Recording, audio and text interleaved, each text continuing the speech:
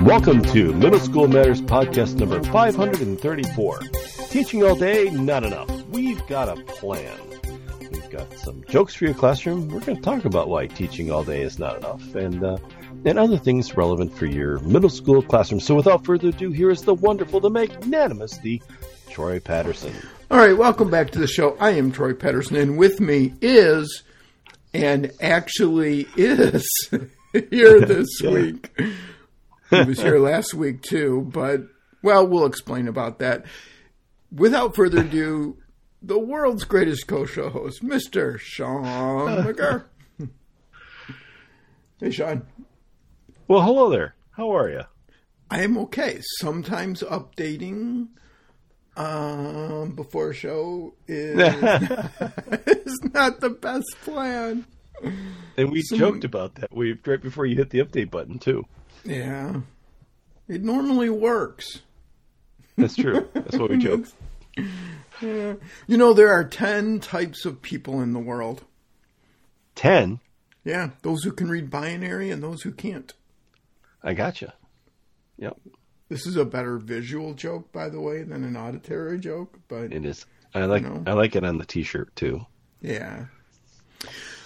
I have some dead batteries that I'm getting rid of. Oh. Yeah, they're available free of charge. Oh, sure. I was going to tell a joke about construction here, but I'm still working on it. I gotcha. I'm going to crane my neck around to catch it. Yeah, I'm backloading some of these jokes. Just bulldoze right through that one. Yep. Oh, you got a hard hat on here. And hey, have you invested in cryptocurrency? I have not invested in cryptocurrency. Have you? It would have been a good investment, by the way. Had you bought some Bitcoin, like when it first came out, like the guy who paid for pizza in Bitcoin, paid like 5 Bitcoin for a pizza, but, I'd be familiar. Well, there's a new cryptocurrency coming out. Is there? Yes, it's called Decibel. Really? Yeah, I hear it's a sound investment. I gotcha. You should respect people who wear glasses. Why is that? They paid money to see you. They did indeed. This is the one that I like way more than I should this week. I told my wife she should embrace her mistakes, about personal growth and all that good stuff. Yeah. Yeah, she hugged me. Aww. Hey, there was a coworker named Celsius who just retired from work. Really? They hired a guy named Kelvin to replace him. Did they? Yeah, he's a temp. I got it. I bought a pair of camouflage trousers last week. I'm not sure if it was my best purchase or not. Why? I still can't find them. Can't find them anywhere. Oh, dear. Oh, no. I do have a joke about pizza, but it's kind of cheesy. Okay. Yeah, really, it's all about the delivery. I gotcha. Yep. That makes sense. Another one that I like more than I should.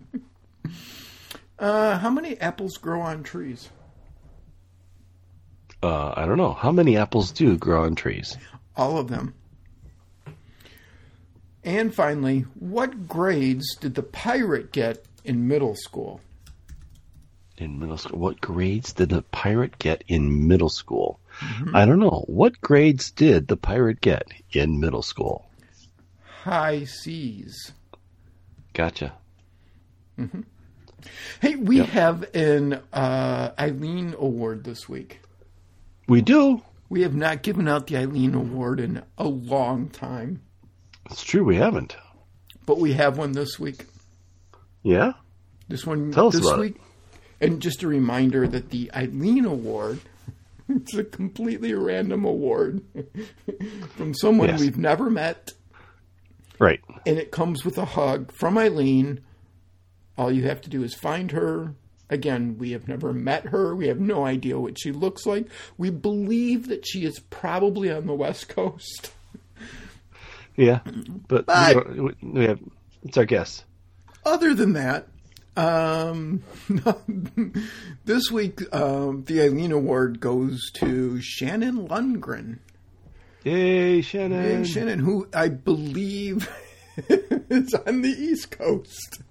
But hey, Shannon, thank you for the email. We appreciate it. We appreciate you reaching out to us. And if you're ever on the West Coast and you find Eileen, she is willing to give you a hug if you can find her and tell her that you're an Eileen Award winner. You know, it's kind of like the SpongeBob SquarePants 3 steps to taking over the world kind of thing. But hey, somebody that we can find. Yeah. I don't know if he's a hugger or not. He hugs his guitar. He hugs his guitar. That's true. Someone we can find, and we are very happy to have found, and as part of the show, is, of course, the wonderful Dave Bydlowski. And this week, he's got a nice little citizen science project for you. And this is a great middle school one. Just go with the title, and you're already halfway there. Oh, yeah. Right? So here, and this involves breeding as well. So, you know, hey. So here, without further ado, is the wonderful Mr. Dave Bydlowski with the Middle School Science Minute. Hi, this is Dave Bydlowski of K12Science.net, and this is your K12 Science Podcast. I was recently reading the January-February 2022 edition of Science Scope, a magazine for middle school science teachers published by the National Science Teaching Association. And I read the section Citizen Science, written by Jill Nugent, and she wrote an article entitled The Woodpecker Cavity Cam Project. And she wrote that red-headed woodpeckers are boldly colored, medium-sized woodpeckers that are native to North America. Although the species was once considered common, the woodpecker's numbers have declined over the last 50 years, mainly due to habitat loss. Conservation efforts are underway to help restore the species, and the Woodpecker Cavity Cam Project invites you to play a role in the overall conservation success story by participating in cutting-edge, real-world research. Red-headed woodpeckers can be fierce defenders of their territory. However, much is still unknown about their behavior and interactions at the nest cavity site. The Woodpecker Cavity Cam Project is designed to help fill gaps in the understanding of the species. The Cavity Cam videos recorded at the field site in Minnesota are shared on the Zooniverse platform so that anyone with an internet connection can participate in this exciting real-world research. And you can visit the website at scistarter.org/woodpecker-cavity-cam.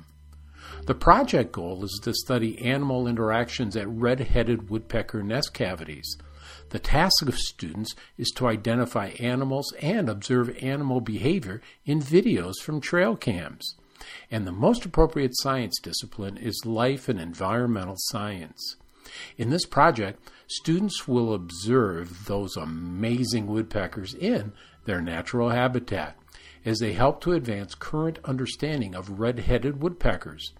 To get started, you visit the project home website.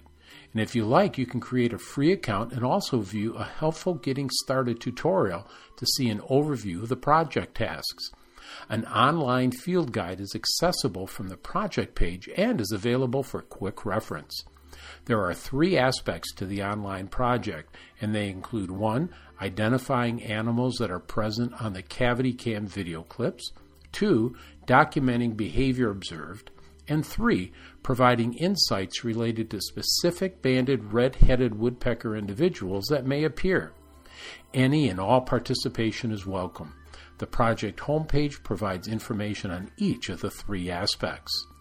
Students will enjoy viewing the CavityCam video clips, identifying animals that are present in the clips, as well as observing interactions and behaviors that are seen on the videos. For example, your students may see squirrel predation attempts at the nest site, interactions among red-headed woodpecker parents and their offspring, food delivery such as insects and nuts to the nest site, and more.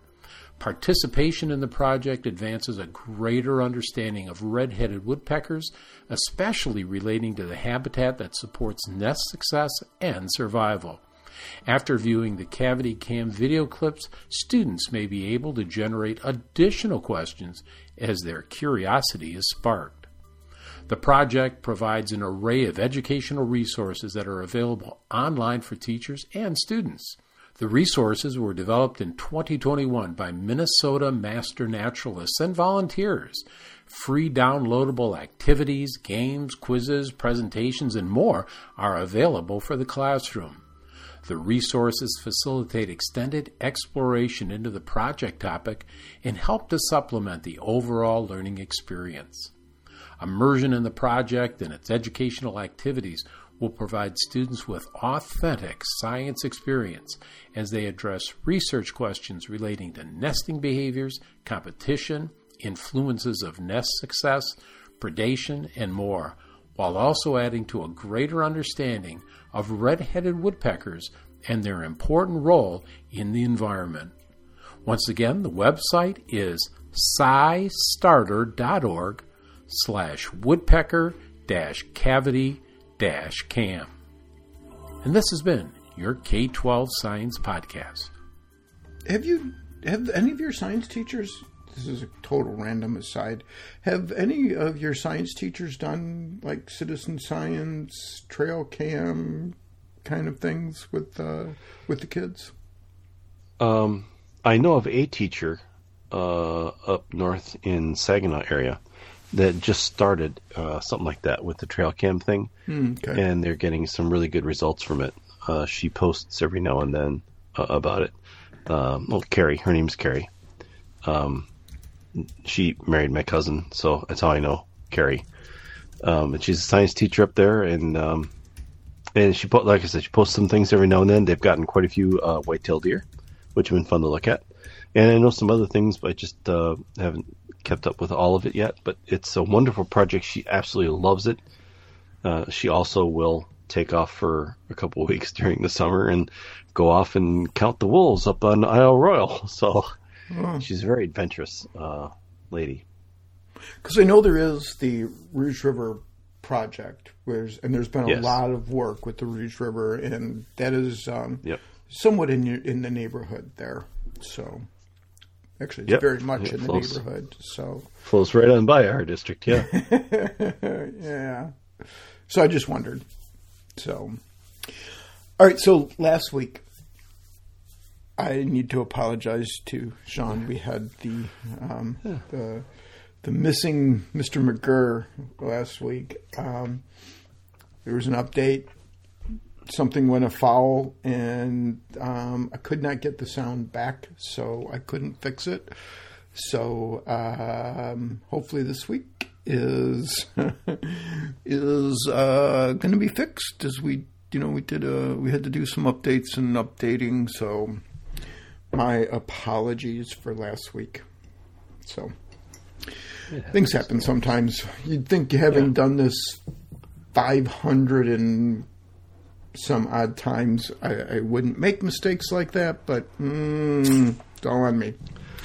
I will say this: we do a good job of finding all the new ways to make mistakes in podcasts. This was a new one, yeah. It looked like things were going. And, you might have the opportunity to move classrooms.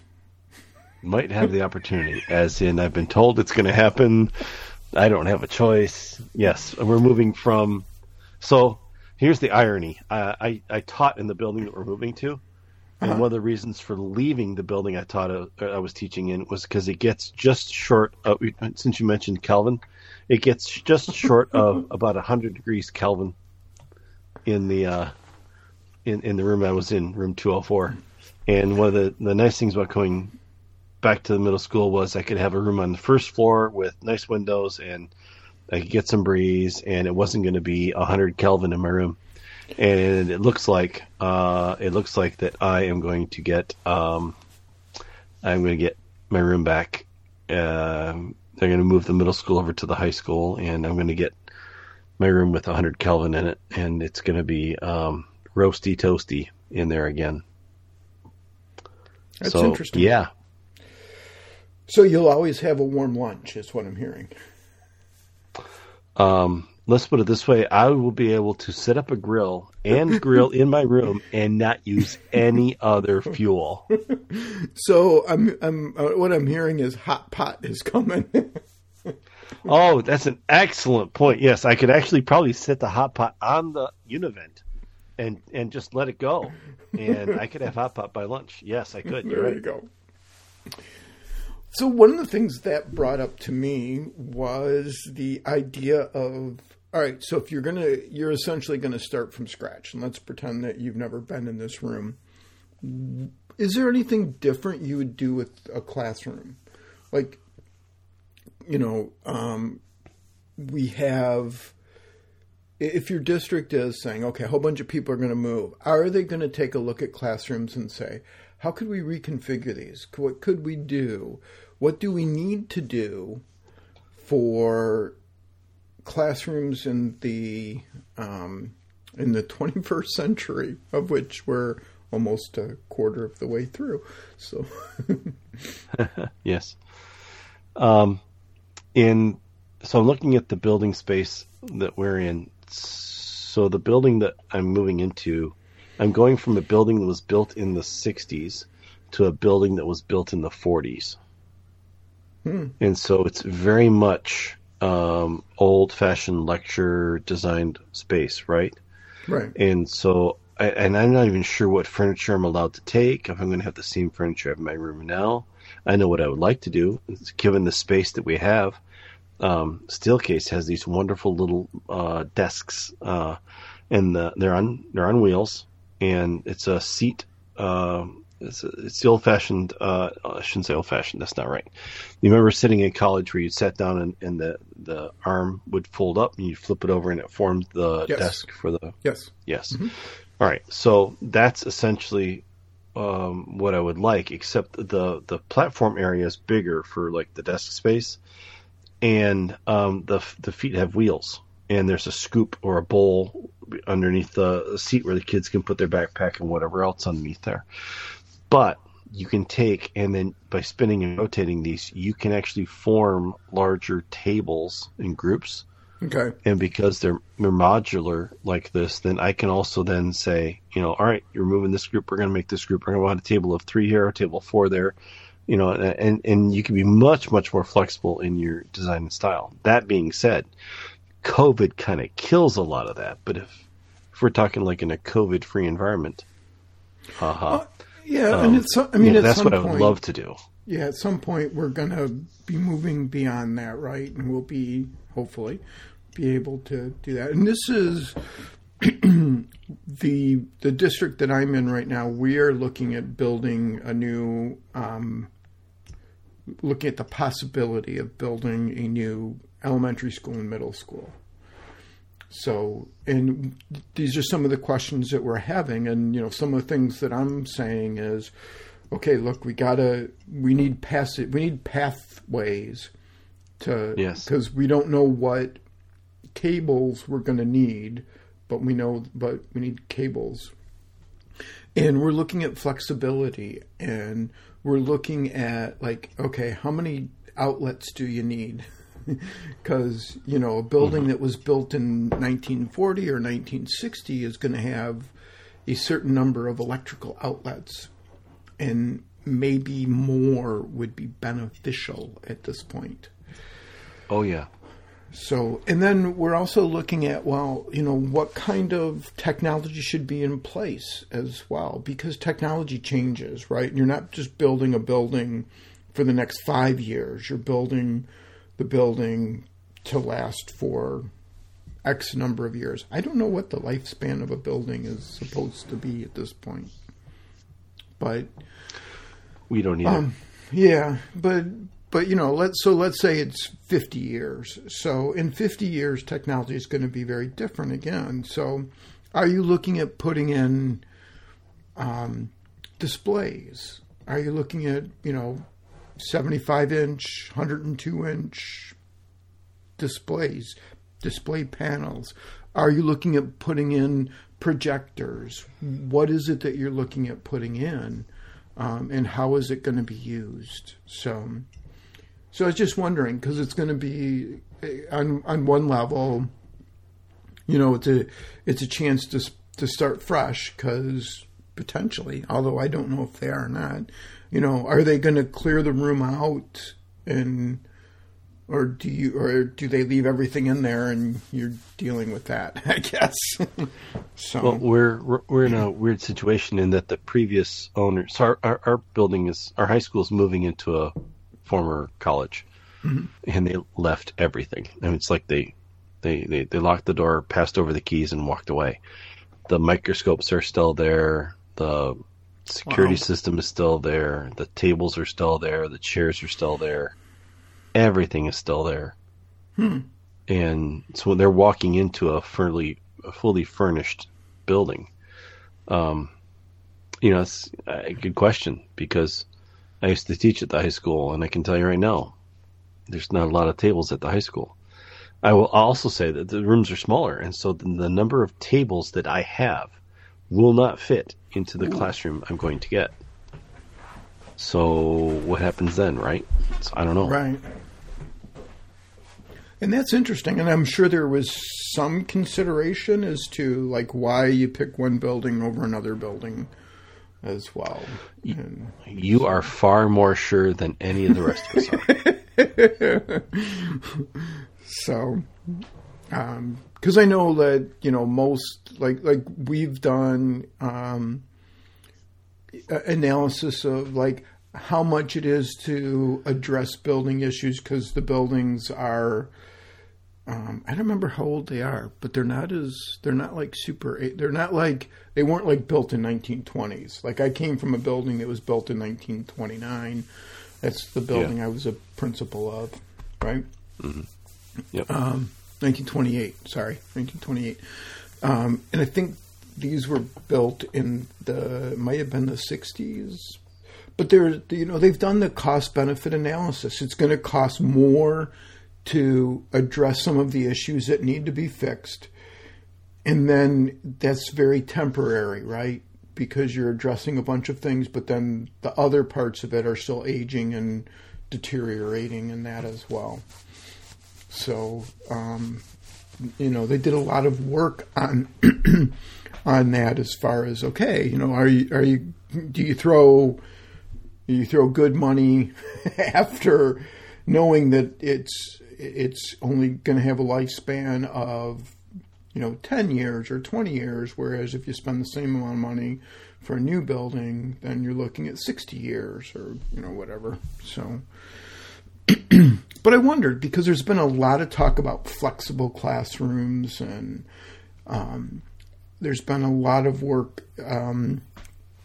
ISTE, it's been probably 5-7 years now, did the Classroom of Tomorrow, and that was the big focus a while ago.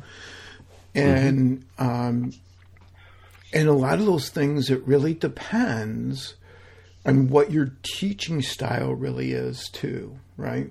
You can come up with a great flexible classroom, but if your teaching style is having the kids sit in rows and do worksheets and multiple choice tests, then okay. Right. So, yeah. All right. Yeah, you need planned LGI space too. That's another issue. One of the things that's changed for me is because I kind of had to find office space for myself, so I have a small office, and that's fine with me. I don't need I don't need a huge office or anything. It's not about that. But one of the things that I've really discovered is, for a lot of things, I really can work from anywhere, right? So for a lot of what I do, I could work remotely, especially with COVID, where it's limiting how much you can get together with people. Yep. I mean, I'm conscious of that still. I think if it makes it more obvious, more beneficial, more practical. I drive to sit in an office by myself. I could not drive and sit in an office by myself and do the work that I need to do. There are days when I need to meet with people, and that's cool. But it's just kind of interesting that remote work has become more possible, more practical. Mm-hmm. So we just had our third weather related day off. Not so one, did we? Not two. We had number 3 in a row. We had all 3 hours in a row. Oh, we did not. Yep, ours were 1, 2, 3 back to back. 1, 2, 3. It just seems like there should be a song in there somewhere. The reason that I bring that up is because kind of the deal, the program, the plan is 3 days of traditional school-related, hey, go out and have fun kind of days. Although at least 2 of ours were like ice days. I mean, officially it's like snow day, but it was because there was so much ice that, made it Same was here. Dangerous for people to be on the roads, for kids to be out. And so I don't know how much the kids got to go out and have a traditional, make snowman and kind of thing. But yep. But the plan is 3 days, and then we're having remote learning days. So weather-related days from here on out will be remote learning days. And I wondered if you guys were doing something similar or no. We are doing no. We're doing no. No. Well, we have an interim superintendent right now. We're in a superintendent search mode. And she has told us that, no, we're going to keep the childhood snow day. Of course, we also have this little clause in our contract that says if the students aren't at school, the teachers aren't at school. In other words, there's no school that day. And so, so it'd be a little hard for her to say, all right, well, we're going to do remote learning because, and she's not there to make changes or, Right. I will say this.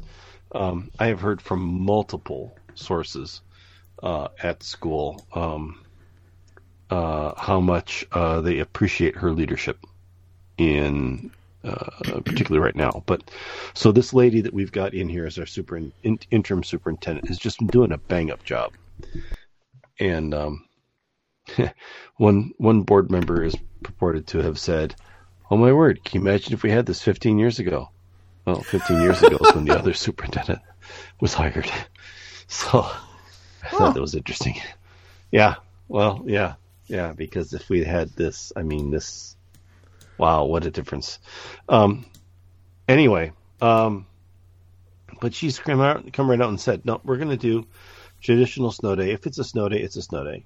Kids go enjoy, take care of little blisters and bothers. Sisters and brothers. Go take care of the snow on the sidewalk. Go to your neighbor's yard, make a snowman, make hot chocolate, do that sort of thing. And I actually had a kid who messaged me Friday and said, could you please open the quiz now? Because traditionally Friday we have a quiz, and they want me to open the quiz in Moodle. So I thought, bless your heart, but no, I'm not going to make you do work on a snow day. The other scary part is I got a message this morning that said, Mr. McGurr, I can't do any of the chapters because I'm not apparently in this class. And he's a kid who showed up not at the beginning of the year, so he he's not in that whole loop thing. And so I have to add him in each quarter, or each time I change to a different Moodle class. And I thought to myself, that's nice. He wants to do his assignments that were due on Friday that he didn't do on Monday and Tuesday when we had school. Interesting. Now he wants in on Saturday.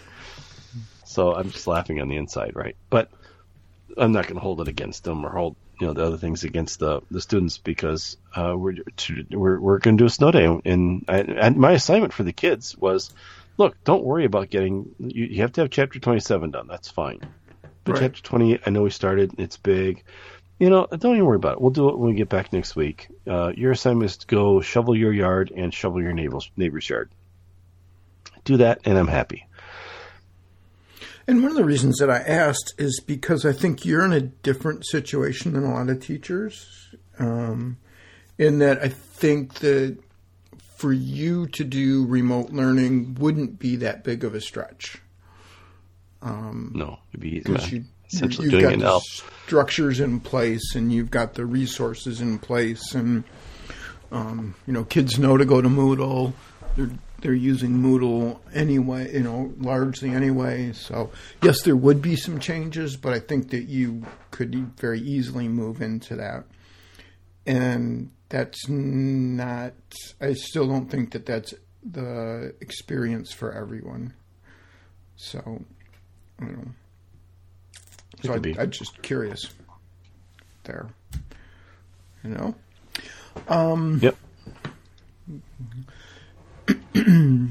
And, it's one of those things that's been interesting. So, it'll be interesting to see how it goes. It'll be interesting to see how many more snow days that we have, too. This is I know every winter is different, but this is the first winter in Maine to see how snow days go, and quite frankly, a lot of the days have hit on the weekend. It's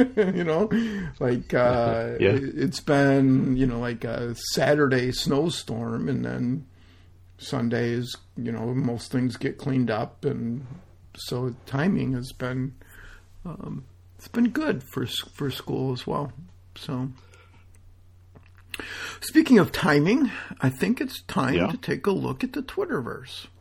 Oh, Twitterverse. Well, there's only 2 items in the Twitterverse this week, and they're both from Typical EduCelebrity, which comes with the Typical EduCelebrity caveat, which is typically he's satire and humor. So take it in spirit for which it was intended. So 2 posts from Typical EduCelebrity. Teachers who are required to submit their lesson plans 1 year ahead of time, it's important that you also describe what you plan or when you plan to blink and breathe during instruction. Admin can provide guidance on how to do that more efficiently and thus have more time for teaching. And so that comes along.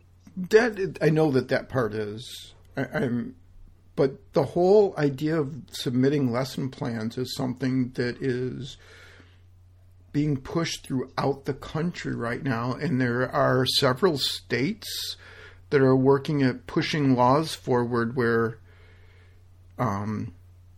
teachers would have to post lesson plans. Yeah, there's a Senate bill in Michigan that would the schools are required to post curriculum, books, and assignments. So you have to design a year's worth of assignments to post online.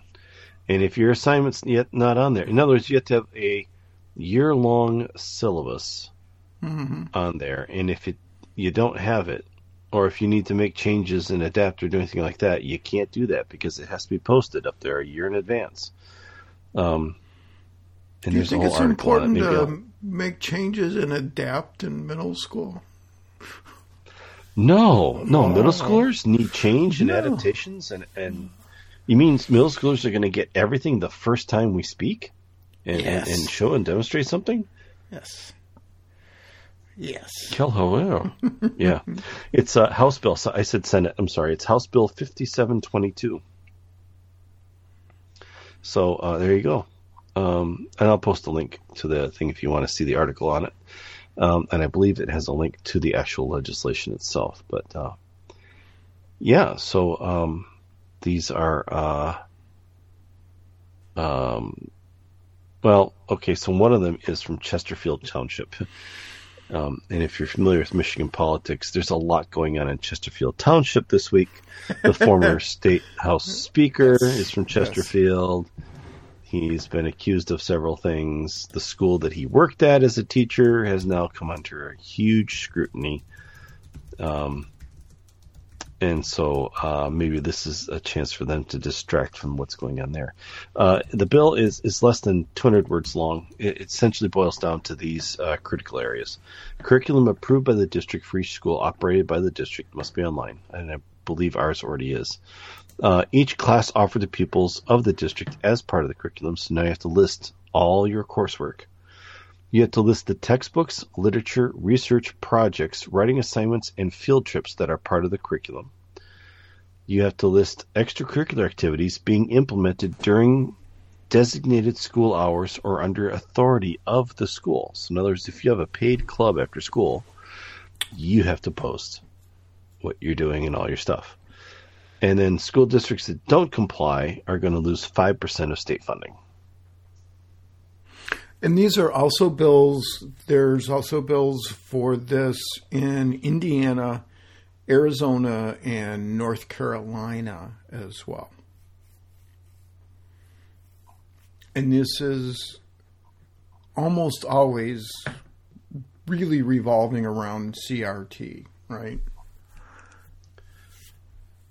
I wonder, because that seems to be the basis of their cry there. So we had a parent pushing back on this before CRT was in the news. Granted, he was so a little context. I had a parent who emailed me at 11:41 on a Saturday night to inform me that his daughter will not be learning any Common Core math in my course. And I said, I promise you, sir, I don't teach any Common Core math in my course. I didn't. And I wasn't being passive aggressive. I just not like trying to just diffuse it. I didn't let him know that I also teach social studies and not math, but I figured, he's a smart guy. He'll figure it out. He sends me a picture back that says, with the cover, his finger pointing at the cover says Common Core. I said, sir, I don't teach math. I teach social studies. And that seemed to end it. And then the next week, he informs the math teacher that his daughter will not be doing any social studies in her class. And she's like, that's true. She won't be doing any social studies in my class. Yeah, I get it. I can agree with that.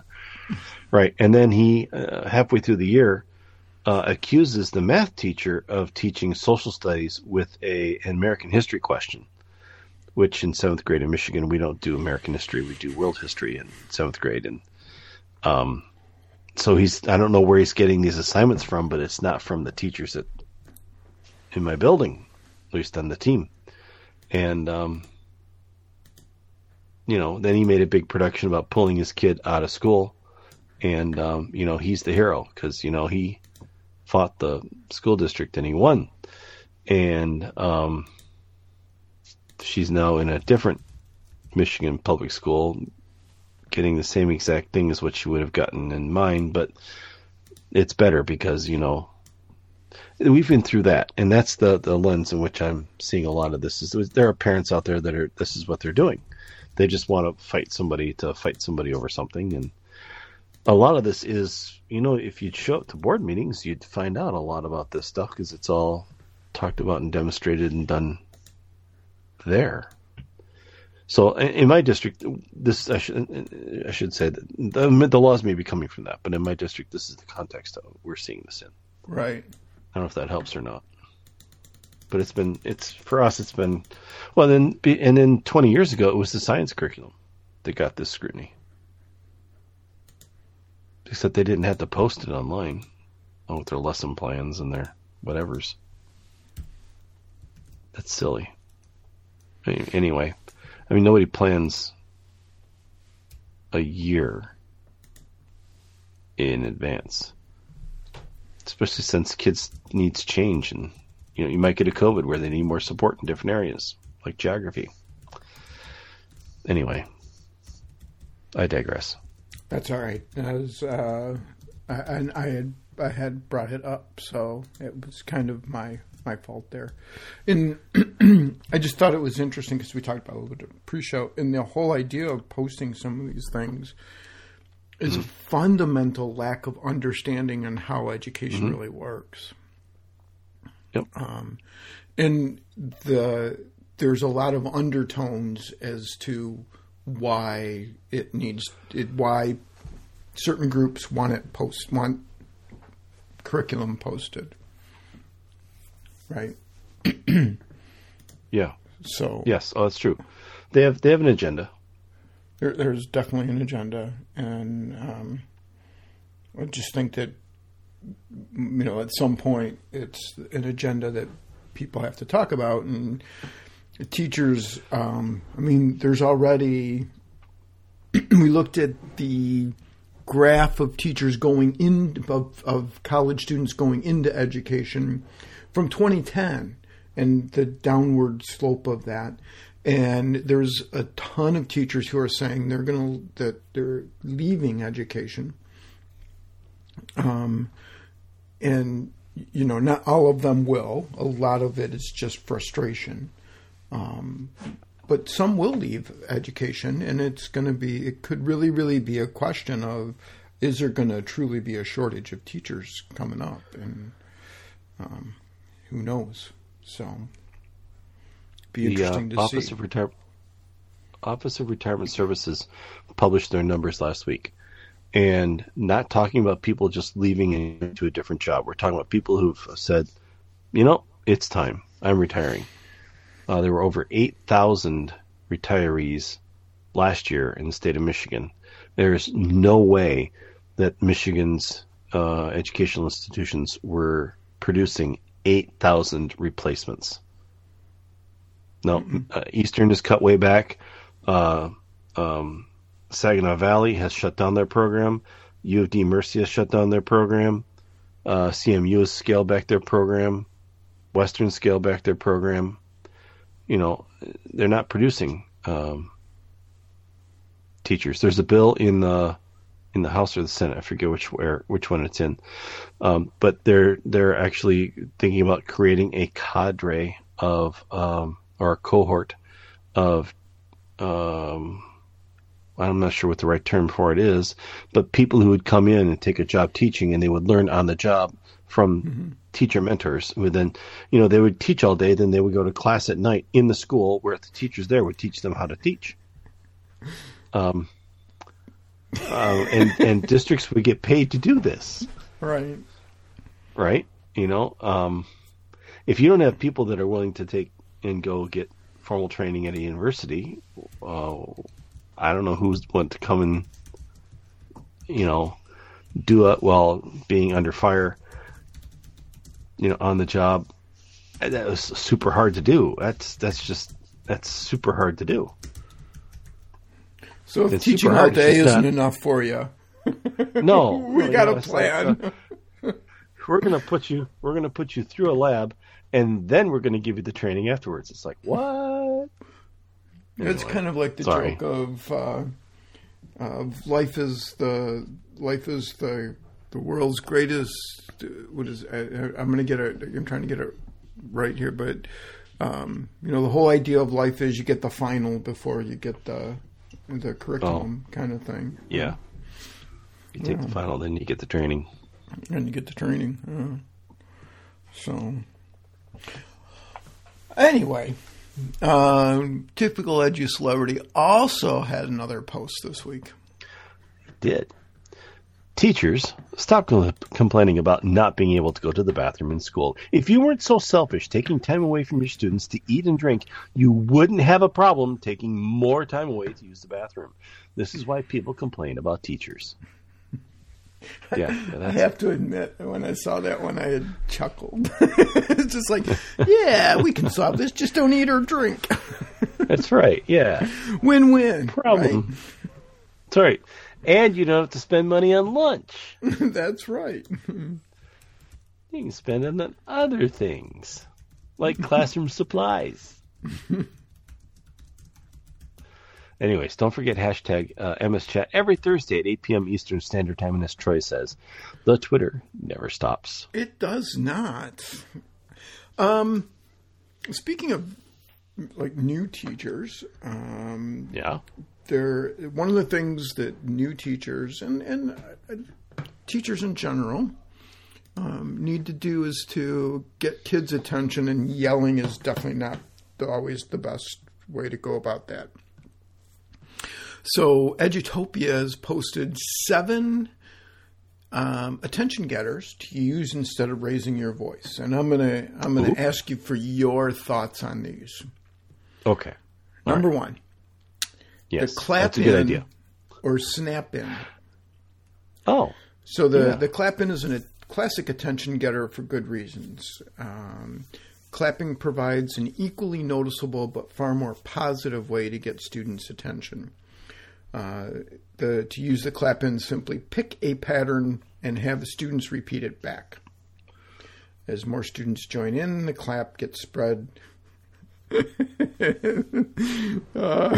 across the room until all kids are participating in the clap and ending their conversations. I have a middle school brain, so that is a hilarious sentence. yes. Well, so the clap in or snap in? Yes. I do a variation of this where I'll say, if you can hear my voice, clap once, and then they know that the goal is that everybody claps like it's one clap, right? Right. If you can hear my voice now, clap twice. It's like everybody, one giant clap, clap, clap. I do that, but I don't do what they're doing there because it can easily be hijacked by a number of kids and used for nefarious purposes. Because if you hear it, then anybody can start it, right? So you have some sort of teacher thing hooked to it to say, no, this is attention on the teacher, not attention on the sound or on the thing. Yeah. All right. Next one. All right. Give me 5. Yep. Okay. I give right here in the camera. I did it right to the camera. Right For this attention getter, raise your hand high so students can see you. As each student sees a signal, they also raise their hand. This will continue to spread until all students are silently raising their hand. And the one that I've heard is, I haven't actually seen this one, but I've seen this one combined with the next one, which is a class-wide countdown, which is 5, 4, 3, 2, 1. So, and I've seen that one quite a bit. So, is that one that you've used? You use right now? I used it when I taught. When I taught 3rd and 4th grade, I used those. Mm-hmm. They worked really good for those, especially 4th grade, sometimes 5th. But as they get older, it's like, no, and they're so much into their little world that they don't know what you're doing. So I attach something to it. And again, your mileage may vary. But I attach something to it, like that sound. That's why I like if you can hear my voice, clap once, right? And it's a one-time thing, and like, oh, I missed it, because there's that fear of missing out element. Mm-hmm. Whereas if I stick my hand up there in the air, they're going to go, oh, his hand's raised. Hey, Susie, look, his hand's raised.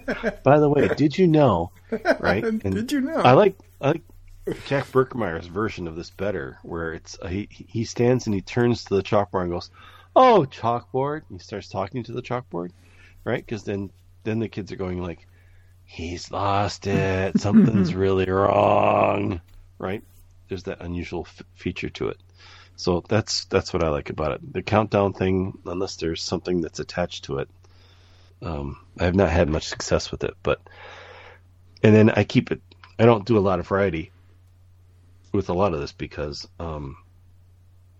it's just A, too much for me to remember. I'm getting old, and B, they hear the one thing. That's all they have to remember is one thing, and they got it. So, it needs to be ingrained. Yeah. Number 4 that they have is call and response. Yeah. This is one. The Michigan Renaissance Festival was my best example of this. And Dead Bob, and I loved Dead Bob. Dead Bob is actually passed away now. But Dead Bob's stick was he had a skeleton. He was a ventriloquist, but his face was covered because he was the zombie. So it was the world's greatest. It's like I could do that kind of ventriloquism, right? Because you didn't have to. But he was hilarious, and he did a call and response, and he would do, "Hey audience," and the audience had to say, "Hey what?" Right, and he would teach you this at the beginning, right? And so he could bring you back when he needed to. If things started getting off the rails, he would just go, "Hey audience," and "Hey what?" So that participation part was really for him, but it's that call and response, right? It's when kids get to, and then kids get to say something as well, so they get to participate, and it can change their brain because now they're actually saying something that they're supposed to say, and it's hard for Susie to have that conversation with somebody if she's saying, "Hey, what?" So, number 5 is timer / song, and this is when instead of using the teacher's voice, you can use a song or a timer. To get that out. Go ahead. Yeah, there's a app called Big Old Timer, and it's exactly what it says it is. It's a big old timer. Yep. And on a Promethean board, it looks beautiful. Mm-hmm. And I just hit the timer, and I set it for however many minutes, right? And the entire room then can see how many minutes they got on something. Right. And it's been a wonderful thing, the big old timer thing. Let me jump back just for a second, the call and response thing. There is a Gettysburg Battlefield guide who uses call and response as part of his shtick for the battlefield tour at Gettysburg. And it is phenomenal how well that works. And he has the kids eating right out of his hands by the time he gets down to the end of the thing. And they'll do anything. And that call and response has just got them hooked and looped in. It's a wonderful tool. It's a skill that I wish I had more time to master, as well as I wish I'd mastered it when I was younger. But it's a wonderful tool with middle school kids. Mm-hmm. Sorry. Jump back on you there. No, and like I said, I know that several presenters use it because it gets you tied in, it gets you focused as to what's going on and participating. So it's something that I think you can probably build in thoughtfully. And the call and response, I think, can actually change as well. All right, number 6, hit the lights. This is where you quick flash of the lights can alert students something is about to happen. Thoughts? I did it with 4th graders when I taught 4th grade. And it works nice. But middle schoolers are like, "Ooh, flashing lights, let's disco." I haven't had the same success with them, and I really don't. The kids want the lights off. Yeah, this one's not my favorite. Yeah, personally. Yeah, so I've not had as much success with this one at the middle school. And number 7 is sound effects. These can be obnoxious, or they can be not obnoxious. And the one they identify here is an air horn, by the way. Oh. So. Okay. And this is one that I absolutely can see working. It depends on your personality, whether you use an air horn or you use chimes. I know a lot of teachers use chimes really effectively.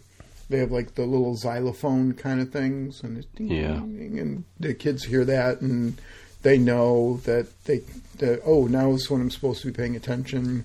And I've even seen teachers where they have the like the little xylophone, and they'll have a kid go up and play the xylophone thing. And it gets even more attention that way. So 7 cues that you can use to get the eyes and the focus back on you. So you can check those out. Books. Any good books that you're reading right now? Any educationally focused books that you're reading? Well, I just, it's not educational, that's the thing. I picked up a book on Lee by Dr. Golf. I'll have to get the title. But I listened to a interesting interview with the author on Lee, and in particular, he was some of the questions centered around, people are tearing down Lee statues based on what they know of Lee, and the author was like, most people don't know anything about Lee; they're just tearing it down because of their interpretation in modern day. And this was very fascinating to listen to him talk about what Lee was really like, going in and actually delving into him. So it got me interested, and I want to know more about Lee. And I also realized there was a lot I didn't know about Lee. Mm-hmm. So that's what I'm reading right now, and I've decided that I'm taking a little break. There is a book from A.M.L. Lee that is on my list to read. That list, I started it. However, I'm kind of booked out right now, so I'm going to go for the one on Lee. I'll find it. I'll share it. Yeah, I've been reading more lately, and reading a lot of fiction. But over at Middle Web, they have their 2022 Winter Book Review Festival. Ooh. And they have 23 books. They have, including a toolbox packed with practical math ideas, where reading and writing converge, empower students with metacognition skills, 19 things great teachers do differently. That's by Todd Whitaker. Todd Whitaker writes some good stuff. Mm-hmm. How to empower students as questioners, leadership through connected relationships, all you need to teach writing in small groups. This one might be beneficial for you here, Sean. How do we audit your K-12 literacy curriculum so that when you post it online, it is? Yeah, no, that's coming next, I'm sure. It's probably going to be our summer assignment. Using guided practice with hesitant readers, trauma-informed schools to support all students. Knowing when to use technology in class. One of those ones that I don't think I've read that one. I've read a lot of things with technology, but not that one. A deep look into the middle grades mindset. That's by Drew Tomlin. He's an interesting guy. Yeah, and more. There's more there. So if you want to check out their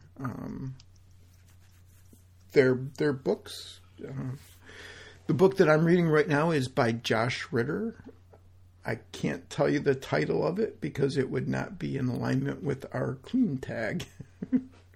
Oh. But it is. Okay. It is. He also wrote Bright's Passage, which I just read not too long ago, and it's historical based fiction, so that's cool. All right. I also wanted to provide a link for you on a parenting expert sharing 5 toxic mistakes that can make kids more selfish and entitled. And I thought that I would share that in case you need to share that with parents. And it's just kind of something that is practical, but it comes from somewhere else. And those 5 things are for parents. Remember, this is parent-focused. Saying yes to almost everything, failing to create teaching opportunities, not addressing what's happening in the world, giving them everything without enforcing gratitude, and not introducing them to volunteer work. So I thought those were interesting, and that can be a nice resource for you in working with parents. I do have a web spotlight this week as well, and this is Madi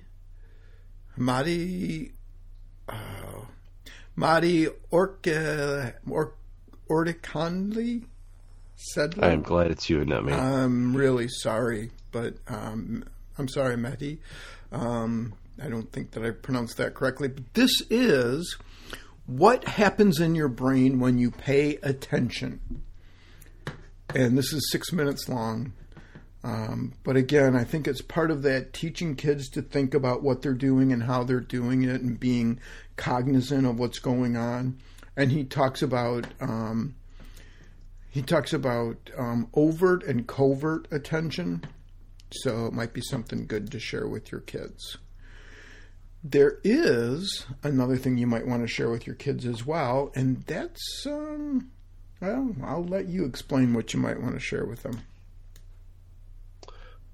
Yes, I'm sharing the tag right now for Robert E. Lee, A Life by Alan. I totally mispronounced the last name, Gulzo. The Professor Dr. Alan Gulzo. So those links are now in the show notes. You're talking about the random thoughts section, I hope. Yes. The cold medicine is really kicking in, by the way. Yep. Yeah, it's there. A time to make ceppolini. So we put a post in the past about a recipe for warm and fuzzy foods. Let's put it that way. I don't know about fuzzy, but warm and comfort foods. That's the word I'm looking for. I couldn't pull out of my hat there. And ceppolini is definitely a comfort food. It's a potato sausage sour cream deliciousness. And I put a YouTube link to the video on how to make it. You should, while that you're stuck in 2 or 3 feet of snow or Maine ice, think about making some ceppolini and enjoying those. Particularly if you've got any affinity for Polish or Lithuanian food, you will really like this dish. There you go. Is this something you shared like last year or a couple years ago during the winter as well? Yep. It's perfect. I seem to remember. To remember this. Yeah. Yeah. No. It needs to be. It's time to make it. It's that time. And in the spring, I'll share the saltabarci recipe again because it's good spring food. But this is for if you're stuck in the house in Maine, and you need somebody just needs a good Polish Lithuanian recipe to knock out. All right. This would be that. It would, indeed. And if you're looking for something to do while you're cooking away, you might want to wander over to middleschoolmatters.com. Check out the links there. There are links to everything we talked about. There's even links to things that we talked about, but you didn't hear last week as well. So, you can recreate that as well. And we would love to hear from you. And who knows, maybe the Eileen Award can go your way as well. We also would appreciate if you head over to iTunes and give us a 5-star rating or give us a 5-star rating on whatever the podcatcher of your choice is and tell us why Sean is the world's greatest co-show host. So with that, this has been Middle School Matters for middle school educators who care.